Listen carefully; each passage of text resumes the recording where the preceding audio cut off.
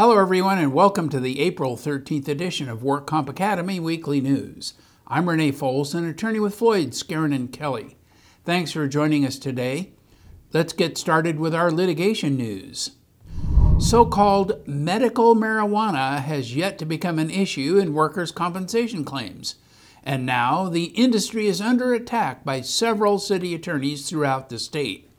The Los Angeles City Attorney announced that a citywide crackdown has prompted more than 500 medical marijuana shops to close down in less than 2 years. That represents a jump from a year ago when about 100 pot shops had been shuttered. The city attorney has also targeted other ways medical marijuana has been distributed.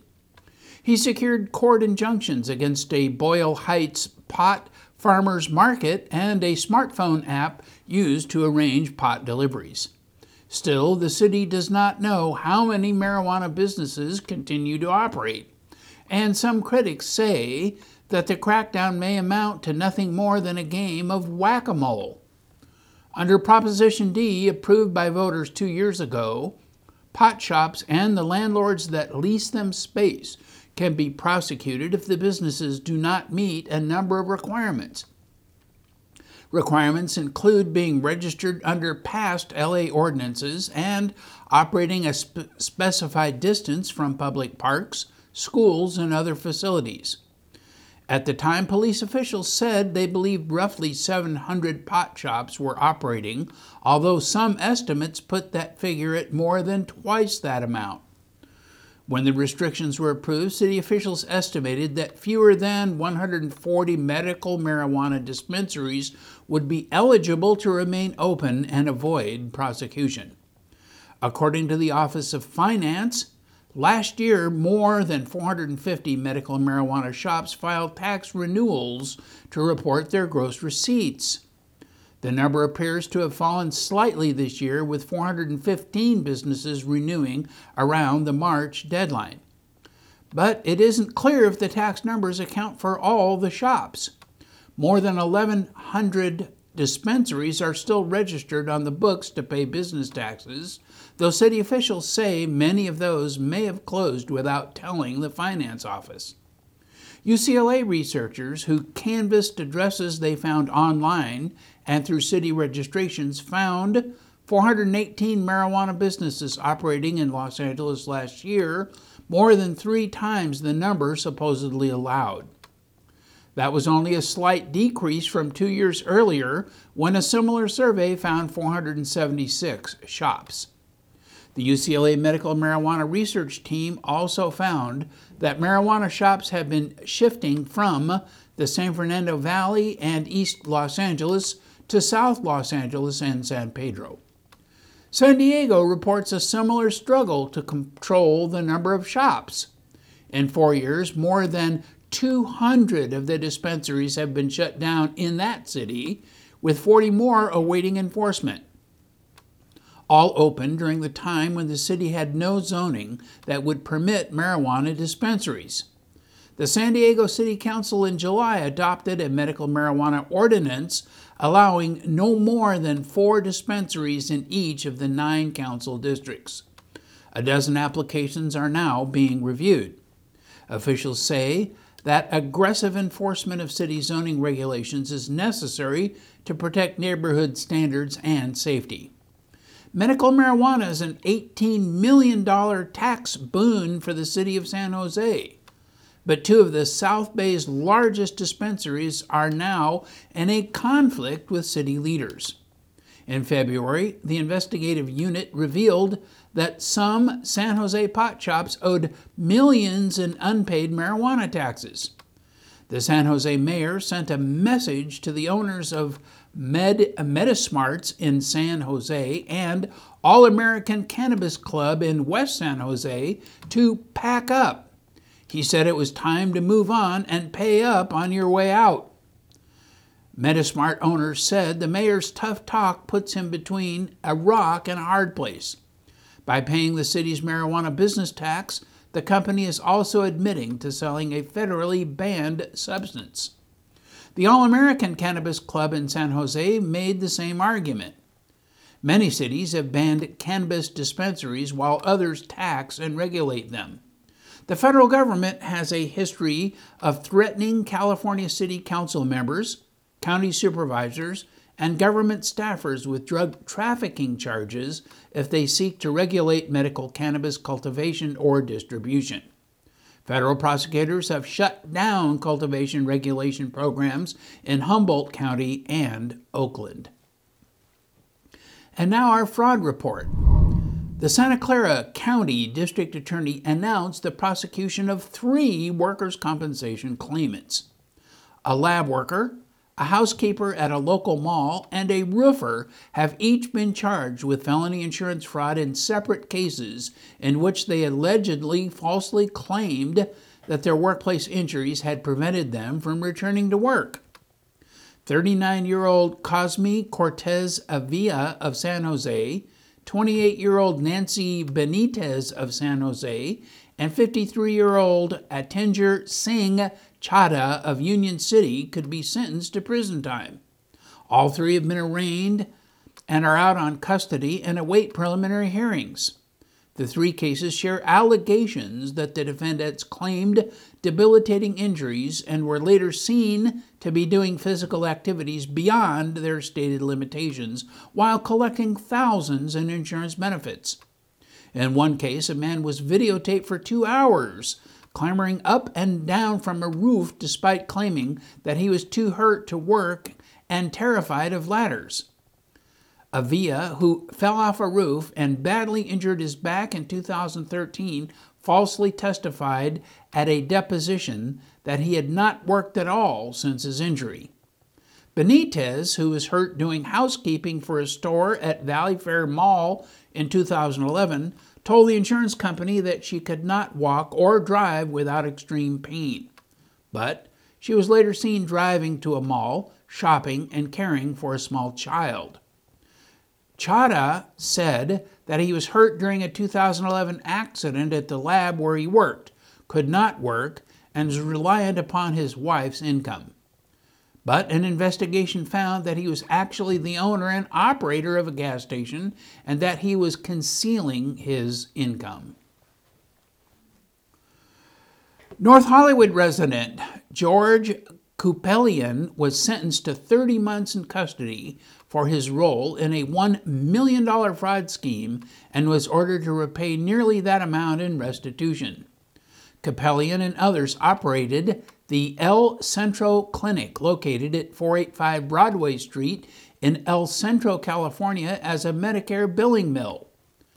Kupelian admitted that he set up the clinic and found a doctor to act as the official physician of record. But Kupelian acknowledged the doctor served primarily as a front so that he could use his Medicare billing number to submit Medicare claims. Kupelian was further admitting that he recruited and paid cappers, individuals whose sole task was to find senior citizens in El Centro and convince them to go to the clinic. In exchange for providing their Medicare beneficiary numbers, the senior citizens received a free pair of shoes and a free buffet lunch. Once they arrived at the clinic, the beneficiaries were subject to a predetermined gauntlet of tests, which were not based on the patient's medical needs and were provided without proper supervision by a physician. In some cases, the clinic billed Medicare despite the fact that the tests were not provided at all. Kupelian also arranged for a so-called physician assistant to see patients, write progress notes, and order tests. The so-called PA was in fact unlicensed to practice medicine in any capacity in California. Many of the tests that the clinic claimed to have administered to beneficiaries required either that a physician administer the test or that a physician be within the clinic during testing. On over 800 occasions, the clinic billed Medicare for these tests despite cell phone location records showing that the doctor was not in Imperial County at all during the times these tests were administered. Kupelian also admitted creating sample lab sheets and billing forms with certain tests and diagnoses already checked. He instructed the clinic's employees to duplicate the check boxes from the sample forms on patients' actual forms without regard to the patient's actual medical conditions or what tests they actually needed or received. Moreover, he instructed the clinic's employees that all patients were to undergo all of the tests offered by the clinic without regard to the patient's actual diagnoses or what tests they actually needed. After the unnecessary tests were conducted, Kupelian inserted false test results into patient files to make it appear that tests had been done and results were appropriately generated when in fact they had not. Kupelian was ordered to surrender on July 8, 2015. A federal grand jury indicted the general manager of a La Puente garment factory on charges of offering to pay bribes to an investigator with the United States Department of Labor in exchange for the investigator closing an investigation into wage violations. 41-year-old Howard Trinh of Arcadia, the manager of Seven Brothers Enterprises, is accused in the indictment of bribery of a public official. The indictment charges Trinh with offering to pay $10,000 in bribes. Trinh allegedly offered the bribe to secure the release of a hold known as a hot goods objection that had been placed on a shipment by the investigator. As part of the bribery scheme, Trinh actually paid the investigator $3,000. The investigator was investigating Seven Brothers for violating the Fair Labor Standards Act, which sets standards for minimum wage and overtime pay. The Labor Department wage and hour investigator led a team that conducted an unannounced visit to Seven Brothers on March 10. Investigators found that Seven Brothers owed approximately $100,000 to compensate employees for wage violations. When the investigator returned to Seven Brothers, Trinh said he did not owe his employees any back wages and that he wanted to take care of the investigator. The Labor Department's Office of Investigator General initiated an investigation and outfitted the investigator with recording equipment. During a recorded meeting, Trinh allegedly offered the investigator $10,000 to close out the investigation without finding any violations and to lift the hot goods objection.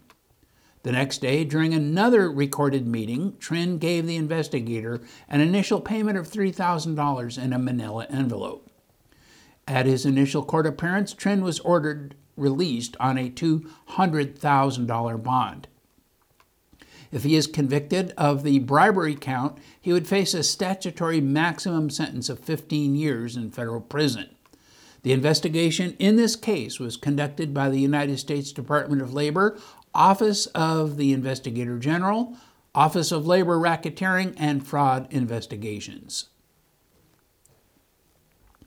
And in medical news, a new study found that physical therapy may work as well as surgery for easing symptoms of lumbar spinal stenosis, a common cause of nerve damage and lower back pain among older people.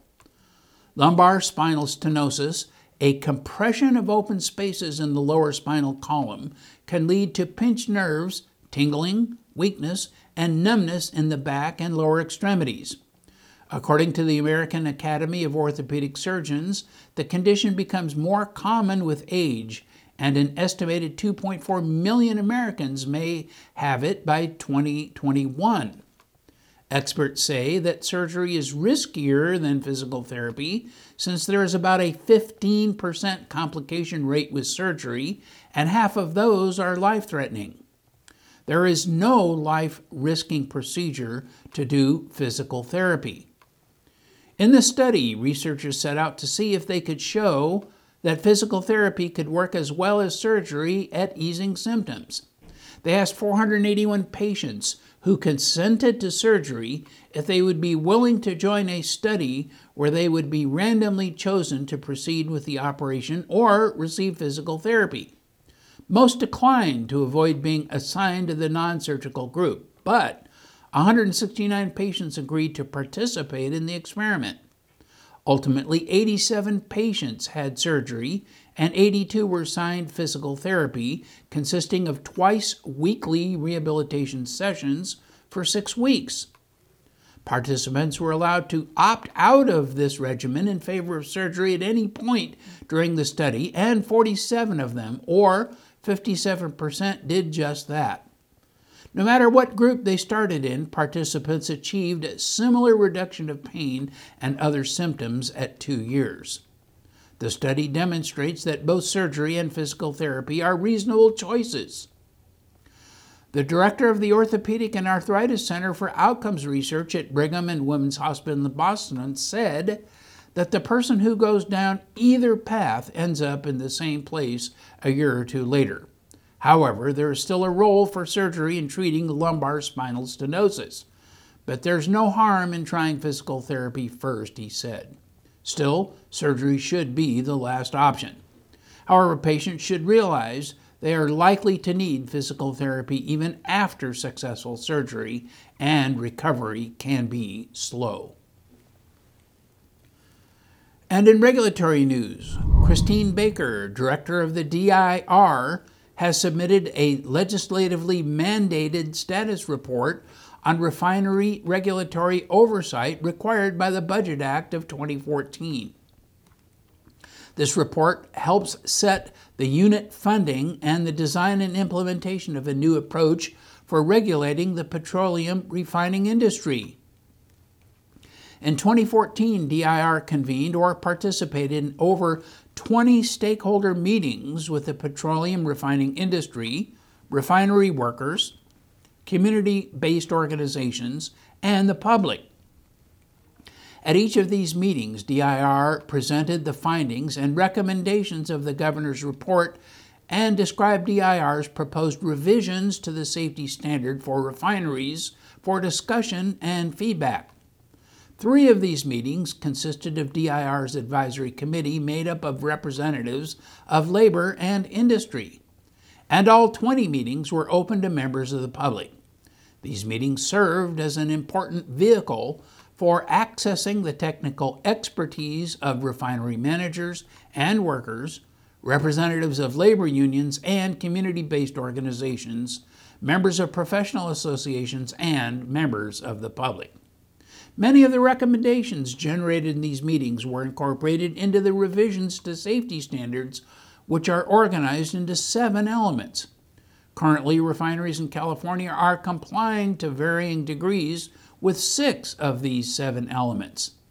The exception is hierarchy of hazard control analysis, which is a relatively new concept with which only refineries in Contra Costa County are fully familiar.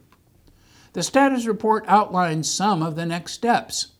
In 2015, DIR is coordinating an interagency enforcement working group to discuss the coordination of enforcement activities, including cross-referrals, cross-training, and joint or coordinated inspections and auditing. The working group will also identify the refineries to be targeted for inspection. Lastly, the group will discuss the facilitation and development of an electronic information and data sharing system among federal, state, and local agencies. The system will include information about inspections, compliance, and enforcement activity, as well as the means to collect information identified in reports and a process for timely flow of information between regulatory agencies. Health and safety standards are intended to prevent catastrophic explosions, fires, and releases of dangerous chemicals. An accusation against a Sacramento QME in psychiatry by the California Medical Board clarifies the standard of care and record keeping for treating physicians. Janek Matani, MD, is listed as a QME in psychiatry with an office on Fulton Avenue in Sacramento. He practices psychiatry under the business name Fair Oaks Psychiatric Associates. The California Medical Board filed an accusation against him, complaining about his treatment of industrially injured patients and patients with chronic pain, anxiety, sleep disturbance, and other problems. The first cause in the action for discipline alleges that his treatment was grossly negligent.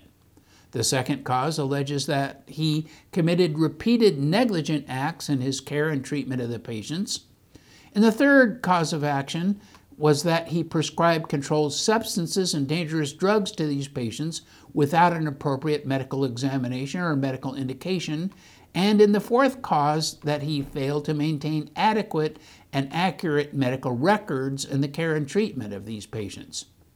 These charges are only allegations and should not be considered to be true or accurate until there has been a trial on the merits and Dr. Mitani be afforded an opportunity to present evidence on his behalf. However, the accusation does set forth what the California Medical Board considers to be the standard of care for industrially injured patients in a psychiatric setting. First and foremost, the accusation reiterates the requirement that medical records clearly document medical findings, histories, complaints, and rationale for treatment decisions. Often this is not seen when reviewing subpoenaed records of treating physicians. For example, one of the patients complained of weight gain, yet the accusation alleges that there has been no documentation of the doctor's discussion of her weight gain. The board complained that there was no documentation of her diet, exercise, weight, or anything that addresses the risk of weight gain associated with psychotropic medications. Another concern in the complaint was that the doctor failed to document the reason for prescribing Abilify, Ambien, and Cymbalta, and that he failed to document and or identify any concern about the risks of chronic use of benzodiazepine, Xanax, and Ambien, which are not recommended for use greater than 60 days. The accusation goes on to complain that the doctor's charting was vague and suggests that the dose of Abilify was increased because the patient was having thoughts about cutting. Yet the doctor failed to document what was being treated other than reducing anxiety and his concern about cutting. There is no description or identification of target symptoms, no identified measurable signs or symptoms to assess the progress or lack of progress in treatment. And the board complained that his clinical descriptions were vague and difficult to interpret. The medical board also complained that the doctor noted that his patient remains disabled from gainful employment without explaining and documenting exactly how the disability affects her life and what are the barriers for progress. The accusation summarizes another case where the doctor allegedly did not respond to letters sent by the State Compensation Insurance Fund and failed to document treatment goals and target symptoms so that the progress of treatment could be objectively evaluated. These factors, among others, are, according to the medical board, allegedly gross negligent and reason to bring disciplinary action against the QME. The accusation also alleges concern about the lack of an interpreter. The board alleges that a medical assistant was at times used as an interpreter, and during one follow-up visit, the interpreter was not notified of the appointment, so she was seen without one. While these accusations may or may not be proven against this particular psychiatrist, they nonetheless set forth examples of what the California Medical Board considers to be appropriate care for industrially injured workers with psychiatric complaints and what the medical board considers to be gross negligent. This accusation should serve as a guideline for appropriate record keeping and care. All too often, this is not the case, reflected in typical subpoenaed records that are reviewed. New draft regulations indicate that the DWC proposes to issue QME panels immediately online. The division has issued a notice of public hearing on these proposed changes to the Qualified Medical Evaluator regulations. The proposal will amend existing regulations and forms to implement an online panel process for represented initial panel requests. If passed, parties in a represented case will be required to submit initial QME panel requests online. They will then immediately receive a QME panel. The requesting party will then serve the panel request form, any required documentation, and the QME panel on all parties with a proof of service. The proposed rulemaking will also simplify QME Form 105 for unrepresented injured workers. The proposed regulations also makes non-substantive changes to the QME appointment from reappointment form and the QME unavailability form. A public hearing on the proposed regulations has been scheduled at 10 o'clock a.m. on Friday, May 22, 2015, in the auditorium of the Elihu Harris Building, located at 1515 Clay Street in Oakland. Members of the public may also submit written comment on the regulations until 5 o'clock p.m. that day. The DWC will consider all public comments and may modify the proposed regulations for consideration during an additional 15-day public comment period. The notices of rulemaking, text of the regulations, and the initial statement of reasons can be found at the DWC rulemaking page. And that is all of our news and events for this week. Please check our website daily for news updates, past editions of our news, and much, much more. And remember, you can subscribe to our weekly news podcasts and special reports using your iPhone, iPad, iPod, or Android device by searching for the WorkComp Academy with your podcast software. Again, I'm Renee Folse, an attorney with Floyd, Skeren & Kelly. Thanks for joining us today, and please drop by again next week for more news.